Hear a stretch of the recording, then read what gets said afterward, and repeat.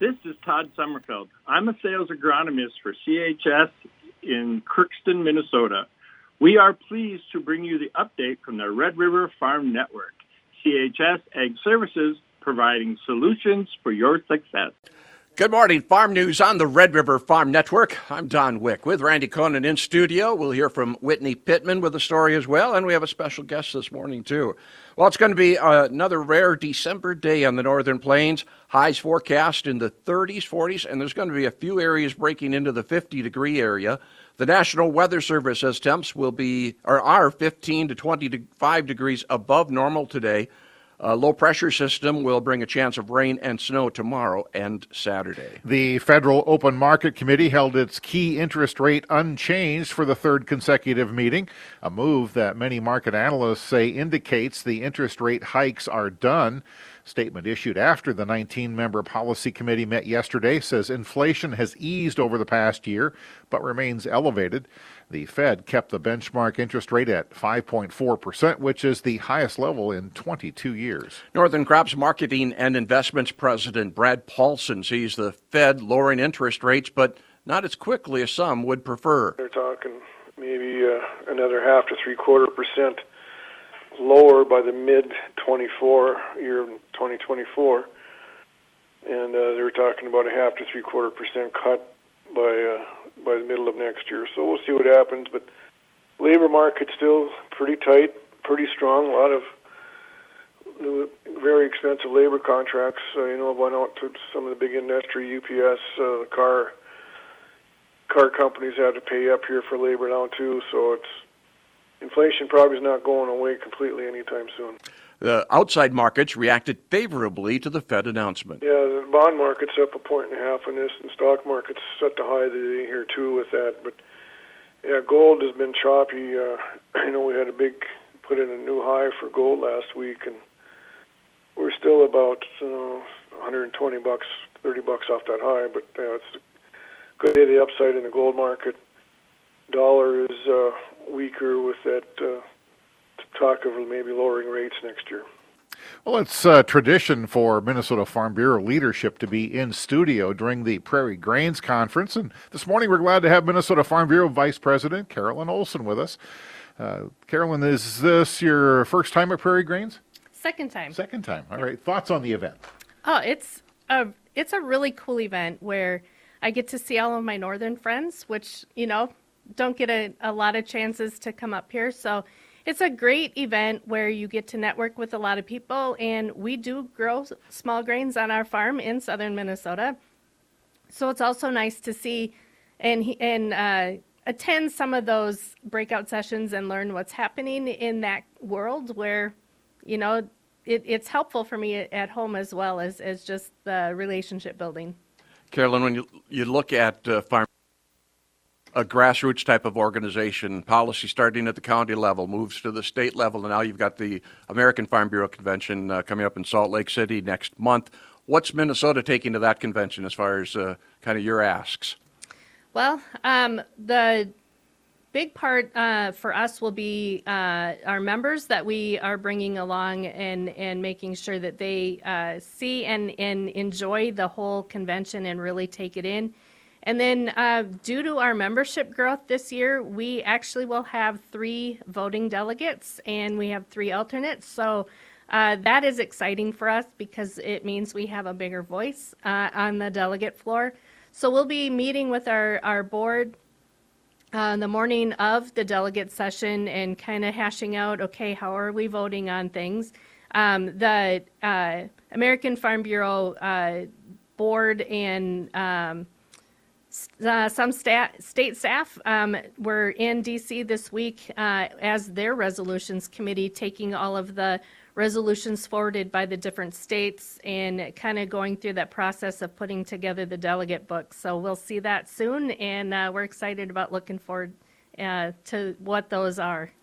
Well, the Farm Bill's been kicked down the road for another year. Is there hope that more work can be done in probably the first quarter or possibly the second quarter this year? I had the opportunity to sit in on Congresswoman Fishbach's Ag Advisory Council last week, and Congressman G.T. Thompson was part of that. And He expressed the strong desire to get it done in the first quarter, if possible. Nobody wants the Farm Bill to get caught up in the presidential politics. So there's a strong desire on the House side, and I know there is a desire on the Senate side to get it done, so we're hopeful, but we also are trying to be realistic. Carolyn Olson with us, Minnesota Farm Bureau. More to come. This is the Red River Farm Network. Thursday farm news on the Red River Farm Network. Minnesota will have a short legislative session beginning in 2024 and start its work mid-February.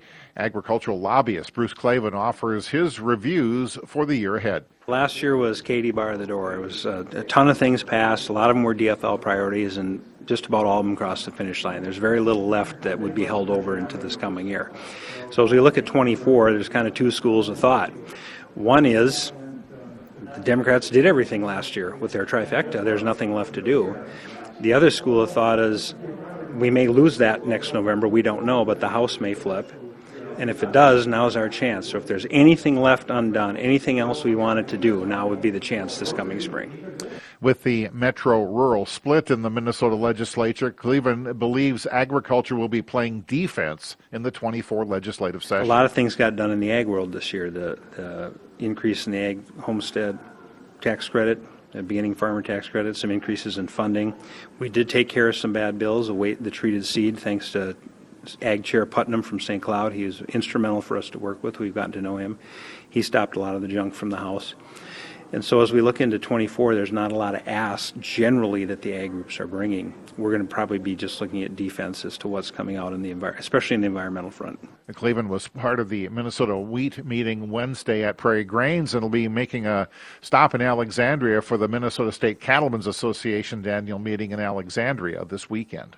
Demand for beer has shifted. Red River Farm Network farm broadcaster Whitney Pittman has more from the Prairie Grains Conference. Malt Europe North American Barley Procurement Manager Mark Black says demand for beer has gone from a supply-driven market to demand-driven market in the last few years. There are several factors that have contributed to that market shift. Cultures are changed. Since 2020, we've been through COVID, wars, inflation, Australian, China tariffs were lifted. A lot of different dynamics changed. And then you couple that with lower demand in consumption, and it becomes a real demand issue to get the supply through the marketplace. So with a big crop like this, especially in North Dakota, it's going to take a while for that supply to get through and get prepared for the next year. So everybody's going through a transition of resizing the supply chain to the new demand outlook. So it's been challenging. Storage may be the name of the game for barley growers in the next crop year. We're going to be long the 2023 crop into the 2024, and that's mainly due to good crop in 22 and 23, which all of the industry probably overbought those two crop years due to the 21 drought. And we were so short in 21, we probably overcontracted 22 and 23. And then those two crop years had extremely good crops and yield. So we were long going in, and now we're going to be long again. So we'll still be contracting as an industry in the U.S. for probably the same volumes. The timing of those contracts will be different, and delivery will be pushed back into the next crop year a little bit. Reporting agriculture's business, I'm Whitney Pittman on the Red River Farm Network. Minnesota Association of Wheat Growers Vice President of Research, Melissa Carlson, says a research project requested by producers shows rock rolling wheat in 2023 had no impact on yields. Carlson warns that crusting may become an issue. I think in other areas, but mostly kind of around the Red Lake Falls area, had come up, they've been trying rock rolling on their wheat for a number of years, and so we, wanted to know, well, does that have any effect on yield? We don't think so, but, we don't know unless we check. It was just looking at two simple treatments, rolled after planting before emergence and not rolled. We didn't see any yield differences. Two of the sites did notice some soil crusting with the rolling, so that's something to look out for. It didn't seem to impact yield this year, but in general, soil crusting isn't desirable, can have an impact on yield and water infiltration. So it's just something to note. But so far, at least for the rock rolling trial, we haven't seen any differences in yield, as expected. The Center for Food Safety has filed a petition with the Environmental Protection Agency to end the registration for glyphosate. The activist group is joined by 4 farm worker organizations and a group known as Beyond Pesticides. In filing that petition, they want EPA to immediately cancel the registration of the herbicide, claiming risks to human health and the environment. A Bayer spokesperson said the petition has no merit. This is the Red River Farm Network. Good morning and welcome to Inside Agriculture on the Red River Farm Network. We're joined this morning by Minnesota Farm Bureau Vice President Carolyn Olson with us in studio. And coming up in early February 2nd and 3rd, will be the Minnesota Farm Bureau Federation LEAP Conference, Leadership, Education, Advocacy, and Promotion. Carolyn, tell us about this event. Well, this year we will be up in the Fargo area, so we'll be coming to the north. The last time we were in Fargo, my husband and I got snowed in, but this year will be great weather, so we encourage everybody to come.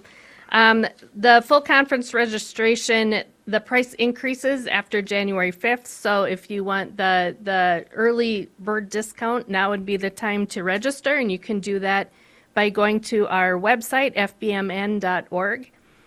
This year, the keynote speaker is Natalie Kovarik, and I don't know if I said her name right, but she has a food podcast called Discover Ag, and she's also started Elevate Ag. It's an online course and community for producers to learn to effectively market themselves. So she should be a pretty interesting keynote. And then we'll have a lot of breakout sessions, and we'll have collegiate discussion meet and the finals for that. And then we'll also have the first rounds of discussion meet for the young farmer and rancher age. So a lot of young farmer and rancher things going on, but then there are a lot of things for the more seasoned producers like myself.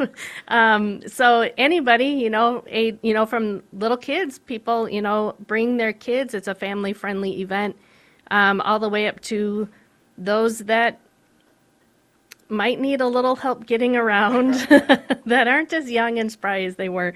But we encourage everybody. It's not just for one age range, but also there are some pre-conference tours, including the Northern Crops Institute, Prairie Manufacturing, and RDO Equipment. So those should be great tour opportunities for our guests. And you said pre-registration until January 5th?